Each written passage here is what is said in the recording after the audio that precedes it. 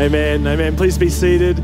Church, we are really blessed to have Reverend Neil Bernard coming to share God's word with us this morning. We're working him hard, speaking today and then on Wednesday as well.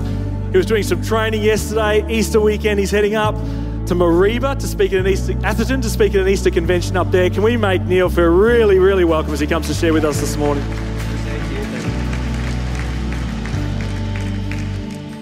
After all this speaking, I've decided the Tuesday after Easter, I'm not speaking to anybody, not a soul, right? Scripture reading is Matthew 22 in preparation for Easter, Matthew 22, verses 15 to 46. Matthew 22. Then the Pharisees went and plotted to entrap Jesus in what he said. So they sent their disciples to him along with the Herodians, saying, "Teacher, we know that you are sincere and teach the way of God in accordance with truth and show deference to no one, for you do not regard people with partiality. Tell us then, what do you think? Is it lawful to pay taxes to the emperor or not?" But Jesus, aware of their malice, said, "Why are you putting me to the test, you hypocrites? Show me the coin used for the tax." And they brought him a denarius. And then he said to them, "Whose head is this and whose title?" They answered, "The emperor's." Then he said to them, "Give therefore to the emperor the things that are the emperor's, and to God the things that are God's." When they heard this, they were amazed, and they left him and went away. The same day some Sadducees came to him, saying, "There is no resurrection." And they asked him a question, saying, "Teacher, Moses said if a man dies childless, his brother shall marry the widow and raise up children for his brother. Now, there were 7 brothers among us. The first married and died childless, leaving the widow to his brother. The second did the same, so also the third, down to the 7th. Last of all, the woman herself died. In the resurrection then, whose wife of the 7 will she be? For all of them had married her." Jesus answered them, "You are wrong, because you know neither the Scriptures nor the power of God. For in the resurrection they neither marry nor are given in marriage, but are like angels in heaven. And as for the resurrection of the dead, have you not read what was said to you by God? I am the God of Abraham, the God of Isaac, and the God of Jacob. He is God not of the dead, but of the living." When the crowd heard it, they were astounded at his teaching. When the Pharisees heard that he had silenced the Sadducees, they gathered together, and one of them, a lawyer, asked him a question to test him. "Teacher, which commandment in the law is the greatest?" He said to him, "You shall love the Lord your God with all your heart and with all your soul and with all your mind. This is the greatest and first commandment. And the second is like it. You shall love your neighbour as yourself. On these 2 commandments hang all the law and the prophets." Now, while the Pharisees were gathered together, Jesus asked them this question: "What do you think of the Messiah? Whose son is he?" They said to him, "The son of David." He said to them, "How is it then that David by the Spirit calls him Lord, saying, 'The Lord said to my Lord, sit at my right hand until I put your enemies under your feet'? If David thus calls him Lord, how can he be his son?" No one was able to give him an answer, nor from that day did anyone dare to ask him any more questions. Tests. I wondered, what's the point of tests? Students, participants don't like sitting them. Teachers and assessors don't like marking them. I just decide, right? We should have no more tests. I'm still have nightmares after all these years. I still have nightmares of thinking to myself in the middle of my sleep that I haven't studied for a test that's coming up tomorrow. And then maybe you've had a similar experience. You wake up and there's such a relief. Oh, I don't have a test tomorrow. It wasn't a dream, it was a nightmare. It was a nightmare. Peter might have been in the class, I'm not sure, but in the Old Testament, when we were at theological college, the questions were set by the Australian College of Theology from Sydney. And so what we would do as students and as a class just prior to the exam is we would look at past exams to see if there was a pattern. Oh yes, they asked this question every second year. Oh, we know what's going to be in the exam this year. Or they asked this passage last year, right? So it's not going to be that passage this year. And I thought this is the funniest thing at theological college. So Stan Nickerson, I know some of you know Stan, he was at the front of the class and he was doing the same, right? So we had the past exam questions in front of us. And as we're all looking, he said, "Oh, it's a bit difficult, isn't it? It's a bit like picking the winner on Saturday, race 5, Eagle Farm." And I thought at theological college, that's the funniest statement to make. But if you know Stan, that's his humour. Testing's right throughout Scripture. It's not something that I realised until I was preparing for this morning. Some people say that Genesis chapter 3 is a test, but actually it's not. It's a prohibition. When God said to Adam and Eve not to eat of the fruit of the tree of knowledge of good and evil, it wasn't a test. God wasn't thinking, are they going to do it, are they not going to do it? No, God said, don't do it, don't do it. It's like the Queensland government saying to us, right, don't touch your phone while you're driving. That's not a test, right? That's a prohibition, don't do it. So Genesis chapter 3 really isn't a test, it's a prohibition, but there are many other tests. The Lord tests people. Psalm 11 verse 5, the Lord tests the righteous and the wicked. Some people ask to be tested. Psalm 26 verse 2, examine me, O Lord, and try me. Test my mind and my heart. Psalm 139 verse 23, search me, O God, and know my heart. Try me and know my anxious thoughts. Some people are confident when they've gone through the test, they'll be proven that they've been successful. Psalm 17 verse 3, you have tried my heart, you have visited me by night, you have tested me and you find nothing. I have purposed that my mouth will not transgress. Of course we know, don't we, that the Lord tested the Israelites in the wilderness. Exodus 16 verse 4, the Lord said to Moses, I will rain bread from heaven for you, and the people shall go out and gather a day's portion every day, that I may test them whether or not they will walk in my instruction. Deuteronomy 8 verses 2 and 3. You shall remember all the way the Lord your God has led you in the wilderness these 40 years, that he might humble you, testing you to know what was in your heart, whether you would keep his commandments or not. People were told not to put the Lord to the test. Deuteronomy 6:16, you shall not put the Lord your God to the test. Jesus repeated these words in Matthew 4:7, you shall not put the Lord your God to the test. Jesus tested his disciples. John 6 verses 5 and 6, Jesus lifting up his eyes, seeing a large crowd was coming to him, said to Philip, where are we to buy bread so that these may eat? This he was saying to test him, for he himself knew what he was intending to do. Of course, we know the story of Job, don't we? That Satan came to God wanting to test Job to see whether he truly was a righteous man. But we're involved. We're involved in the testing also. 1 John 4:1, we are to test the spirits. Beloved, do not believe every spirit, but test the spirits to see whether they are from God. In fact, we are to test everything. 1 Thessalonians 5:21, examine everything carefully, hold fast to that which is good. Did you know Jesus was put to the test? Jesus' triumphal entry into Jerusalem on that Palm Sunday coincided with the setting aside of the Passover lambs in preparation for the feast of the Passover.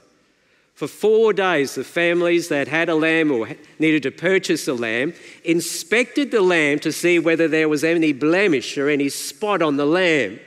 And if there was, that lamb could not be sacrificed. They had to put it aside and go and purchase another lamb. Each lamb to be sacrificed must be spotless. Well, if Jesus was to prove to be the Lamb of God, then he also needed to be tested. And Jesus on 4 occasions over 4 days was put to the test, sometimes by a specific group, sometimes by a combination of groups. The purpose of this testing was twofold. First of all, It was to incite the people against Jesus. The religious leaders were reluctant to arrest Jesus because of his popularity with the people. But if the religious leaders could get the crowds to turn against Jesus, well, great, this is good, we've got him. Secondly, their hope was that they might charge Jesus with breaking a law, in particular the Roman law. Well, we didn't read this section of Scripture, but the very first test that Jesus underwent is found in Matthew 21:23. A combined group of public elders and of group of priests and elders, went to question Jesus and his authority. Jesus was teaching in a public setting. This is an opportune time to discredit him publicly. So the priests and elders confronted Jesus and inquired, by what authority did he have to teach, and to teach in public? For it was said that someone who taught could only teach what had been taught to him by his teacher. So who was Jesus' teacher? Jesus put it back on them. And he asked them this question: the baptism of John, was it from heaven or men? Well, the chief priests and the elders, now they're caught in a dilemma. For John was considered by the people to be a true prophet. If John was baptizing merely on human authority, then this would upset the crowd. Yet if John was baptizing with authority from heaven, then Jesus could state that he had the authority to teach because he had been baptized by John. They were trapped. Matthew 21:27. They said to Jesus, "We do not know." And I love Jesus' reply. "Well, I'm not telling you by what authority I have to teach." Isn't that great? That is so good. So good. Well, that's the first of the four tests. In the passage that I've read this morning, you're going to look at the following tests, and see that on every occasion the religious leaders were left speechless at Jesus' response. The second test came from a different group of people, this time the Pharisees and Herodians. And I've titled this, Religion Without Surrender to Christ. Religion without surrender to Christ. Now, usually the Pharisees and Herodians, they were against each other. The Pharisees totally opposed Roman rule, but the Herodians, on the other hand, they loved the Romans. It had been the Romans who had put Herod in charge. See the name, Herodians. So they loved Herod. So here these two opposing groups, and they joined forces with one aim. They were both antagonistic toward Jesus. The Pharisees had no regard for Jesus because he wasn't the Messiah they wanted. They wanted a Messiah who would come in, set himself up as king in Jerusalem, and not be ruled by anybody else, the country not be ruled by anybody else, and Israel be the great nation again.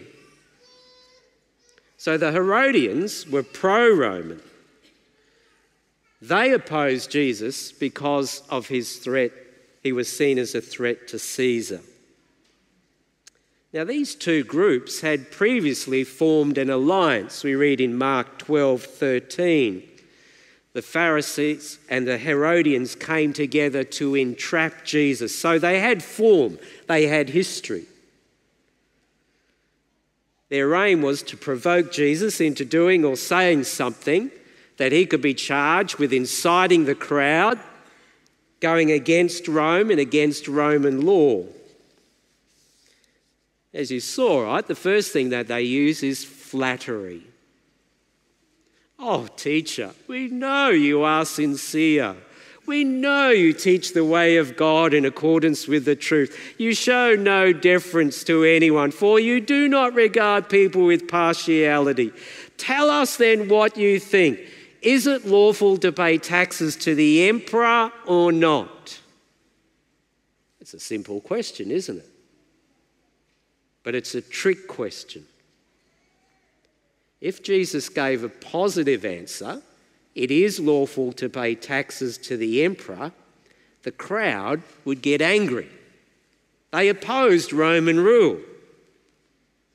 If Jesus gave the negative answer, it is not lawful to pay taxes to the emperor, then he could be charged with inciting the people against Rome.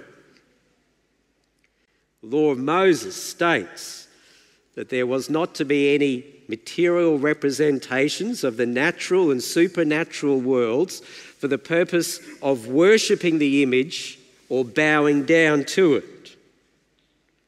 The Pharisees, they believed that giving a tribute to Caesar was an acceptance of him as king and a denial of Jehovah as king. But they had to do it, so they did it begrudgingly. Jesus is in a tricky situation here. Either way he answers, he's going to get in trouble with somebody. Either have the crowds turn against him, be charged with inciting the people against Rome. What's his response? Remember, it says he knew his attackers were out to entrap him. So he asks for a coin.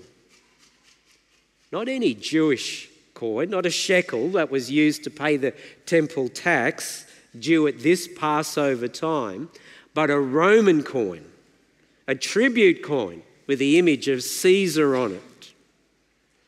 Jews would not normally carry this coin with them because it had the image of Caesar on it. They would only carry this coin when they needed to pay the tax to Rome.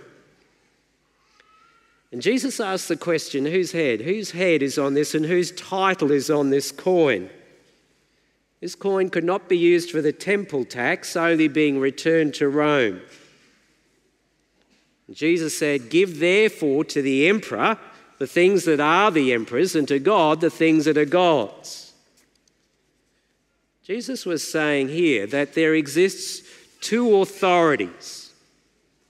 There is the divine authority exercised by God, and which is God's, and so must be returned back to God.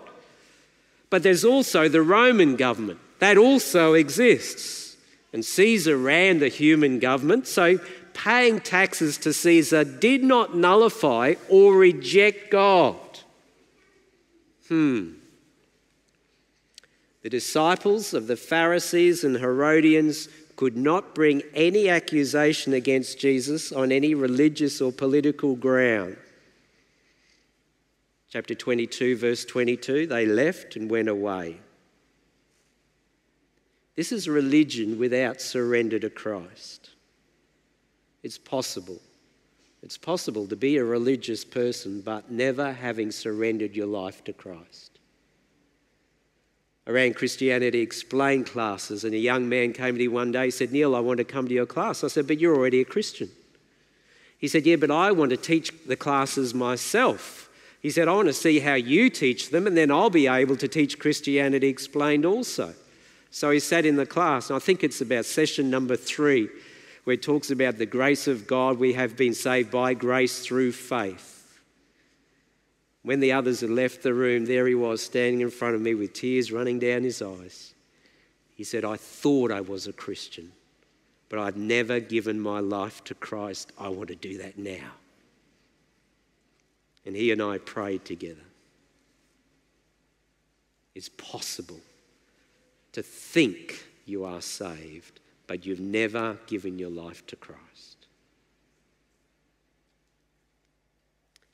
The second group, but the third testing, occurs in Matthew 22, 23 to 33, and I've entitled this Religion Without a Future with Christ. Religion without a future with Christ. This occurred on the same day as the previous testing that we've just looked at, but this time it's by the Sadducees. Sadducees were a group from very rich families. They interpreted the Mosaic law literally, but they only held to the first 5 books of the Old Testament: Genesis, Exodus, Leviticus, Numbers, Deuteronomy. All the other writings in the Old Testament are just used to illustrate what Moses has written in those first 5 books. And since there is no mention of the afterlife in those first 5 books, then when we die, that's it, there's nothing else. So they come to Jesus, this group that's scrupulous in upholding the sacrificial system, temple traditions, great supporters of Rome, because they understood that their wealth had come in some part from Rome. And if we're going to stir up the Romans, then we might lose all our money. So they loved the Romans being in power. While that second attack we've just looked at was political, this was a question theological. If a man died having no children, the man's brother married his wife and they had no children, the wife married another brother and they had no children. This happened 7 times. To whom is she married in heaven? Now, the Sadducees had a reputation for asking the Pharisees tricky questions. Now they put one onto Jesus. A woman has been married 7 times, 7 brothers, each time no child. To whom is she married in heaven? Remembering, right, they don't believe in a heaven. This is clearly an attempt to discredit the belief of the resurrection by appealing to Deuteronomy 25, 5 and 6, which said this: if a married man dies childless, then one of his brothers was to take his former wife, the first one, to be his wife. And the heir of that relationship, or the son born of that relationship, would actually inherit everything from his dead uncle. So therefore, there is some recognition of a previous relationship between this woman and the dead husband. But what if she marries 7 brothers and there are no children? To whom is she married to in heaven? Now remember, the Sadducees, they've come assume 2 things. First of all, that life here on earth is going to be the same in the afterlife. Secondly, a couple will be married in the afterlife, but married to only one person. They thought they had Jesus caught. And Jesus pointed out 2 problems with their understanding. They had no knowledge of the Scriptures and they did not know the power of God. For Jesus told them that in the afterlife it will be a new life. There will be no need to marry in heaven. Not necessary. Won't have children in heaven. The widow, in fact, will be like the angels in heaven, not married to anyone. Now, the Sadducees, they didn't believe in angels or demons. Jesus says that in heaven we do not marry or have children. This is the bit that I like. Jesus could have used a number of scriptures from the Old Testament to answer them. But he uses a piece of scripture from the first 5 books of the Old Testament. Remember, they're the books that they hold sacred. So Jesus appeals to that part of scripture. That's brilliant. Brilliant on Jesus' part. And Jesus refers to the Abrahamic covenant where he says this: I am the God of Abraham, the God of Isaac, the God of Jacob. But Jesus does something different. He uses the present tense. Not God was the God of Abraham, Isaac and Jacob, but God is the God of Abraham, Isaac and Jacob. Jesus is saying potentially these 3 men are still alive now. Well, of course, the Sadducees would have rejected that. But the multitudes, the crowd, Matthew 22:33, they're astonished at his teaching. We've never heard anything like this. This is great. The Pharisees, they're also impressed. Luke 20:39. They respond, Teacher, what you have said well. We got more ammunition against those Sadducees. You know, it's possible to be religious, but to have no future with Christ. When I was at the Bible school, I would put myself down for the first week of teaching in every semester. And that first week of teaching always was the gospel. The gospel. You would think that students coming to a Bible school, they'd all be Christians. No, it's not the case. In fact, out of 40, 50, 60 students every semester, I'd say invariably every semester, we'd have one or two students who would come thinking they were saved. They heard the gospel and realised that they weren't saved. And it would occur in about week 2 or week 3 that I'd hear from other staff members. Oh, Neil, Brian became a Christian yesterday here at Bible school. Neil, Laura became a Christian yesterday here at Bible school. You assume, don't you? Everybody comes to Bible school as a Christian. No. It's possible to be religious but to have no future with Christ.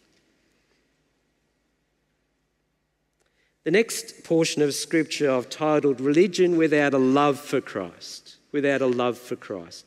Now this is the 4th test, right? We looked at 3, here's number 4. The second test was political, the third was theological, and this one too is theological from the Pharisees.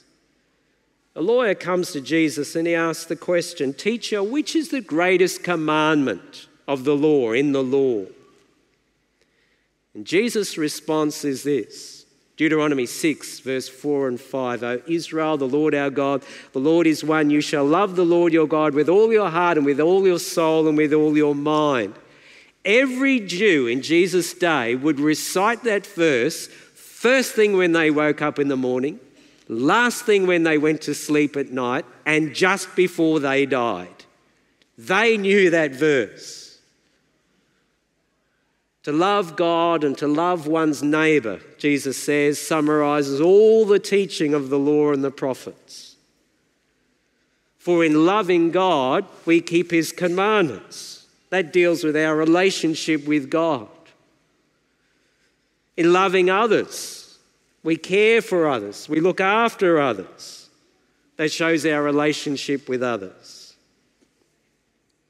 Mark chapter 12, verse 32 and 33 says the lawyer was impressed with Jesus' answer, complimented him. It's possible to be religious but to have no love for the Lord Jesus. You have friends, family, so do I. Good people, really good people, way more good works than I ever do, but they have no love for Jesus.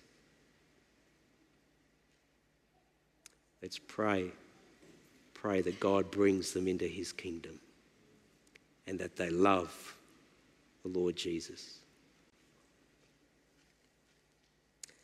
Lastly, the rest of Scripture, 22, 41 to 46, I've titled Religion Without Commitment to Christ. Religion without commitment to Christ. Jesus now, the Lamb of God, had been tested 4 times. And Jesus now puts it back onto the Pharisees. And he asks them a question. What do you think of the Messiah? Whose son is he? Well, they answered correctly, the son of David. Repeatedly, the Old Testament prophecies had declared that the Messiah will be the son of David. Jesus follows it up with another question. How then is it that David by the Spirit calls him Lord? This question is based on Psalm 110 verse 1. Now we know, right? A father has a son. A father never says to the son, "You are my Lord." It works the other way. But Jesus asks them, how is it possible? Then David says, by the Spirit, calling him Lord. Well, the missing doctrine in their understanding was the incarnation. Jesus is the God-man. God-man. So in his humanity, Jesus, yes, son of David, follow his lineage back to David, King David. Jesus in his deity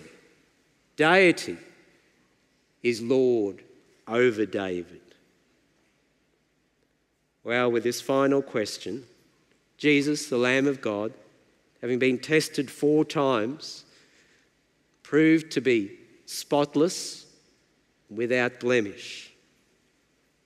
Every attempt the religious leaders made to discredit him had failed, either to the Roman authorities or to the Jewish crowds. From this time on, until the arrest of Jesus in the garden, he would spend the time with his disciples and a few other believers. I started this message talking about tests, the tests. But there's one I purposely left out. Paul writes in 2 Corinthians 13 verse 5, test yourselves.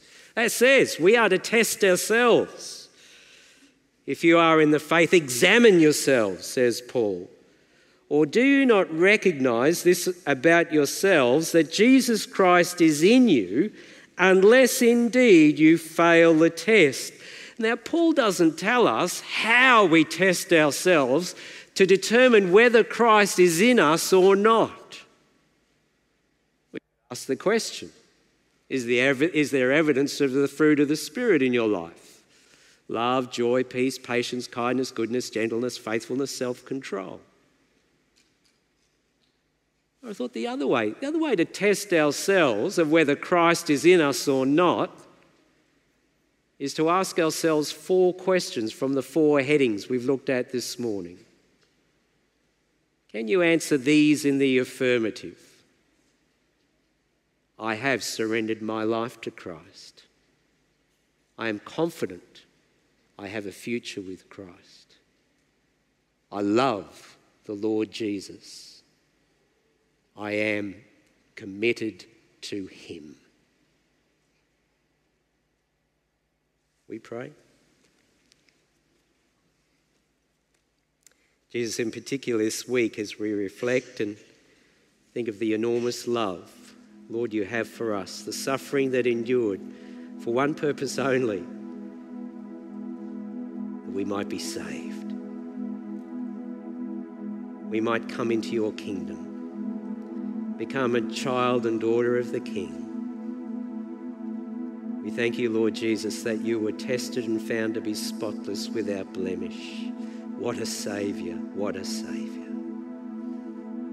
Lord, any here this morning who cannot answer those 4 questions in the affirmative, by your Holy Spirit, draw them to you. May today be their day of salvation. May they be able to leave this place this morning and say, I've surrendered my life to Christ. I'm confident of the future I will have with him. I love the Lord Jesus and I am committed to him. May it be so, Lord. Amen.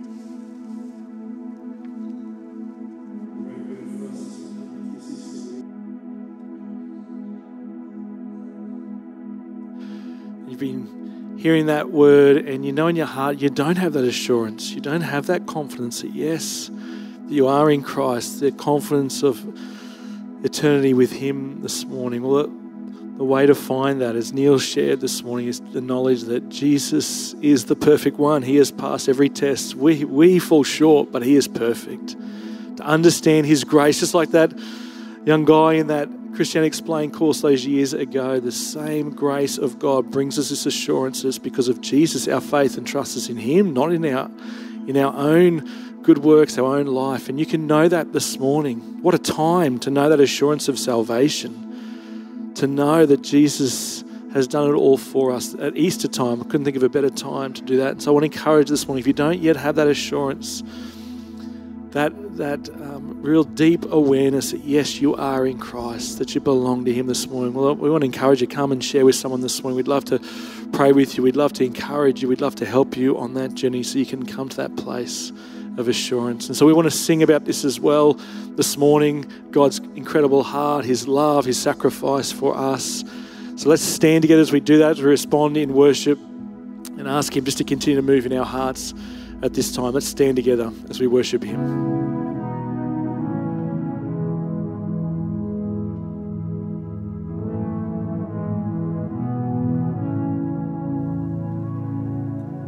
Here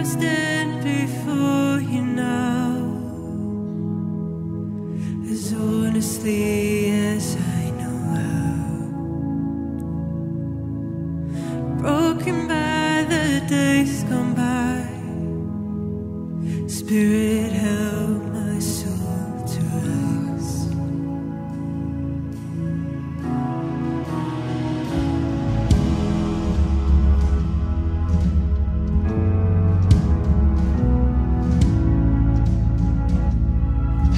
I tried my best, but still I fail.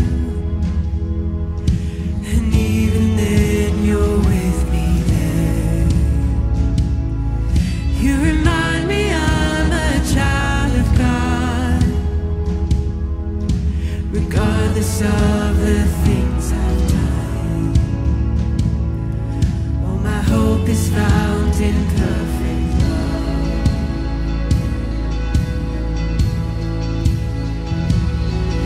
Your mercy triumphs over judgment. The white lantern rises.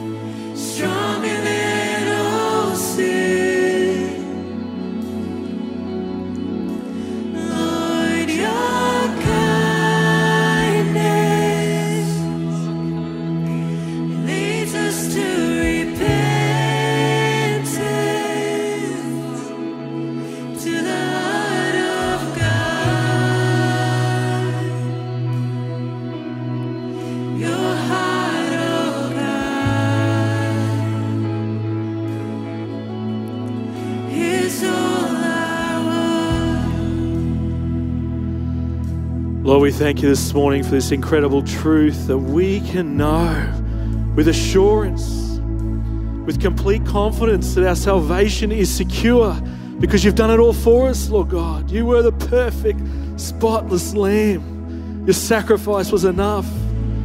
Thank you that we can have this assurance deep within our heart. You assure us by your Holy Spirit, Lord, your love, that we are children of you, great God. And I want to pray this morning. Perhaps there are some here this morning who don't yet know that in their heart. They haven't experienced that moment of confidence and assurance in you. Well, I want to pray this morning that this would be that day for them, Lord, where they would know this. They would know that salvation is found in you and in you alone, that you are the way, the truth, and the life.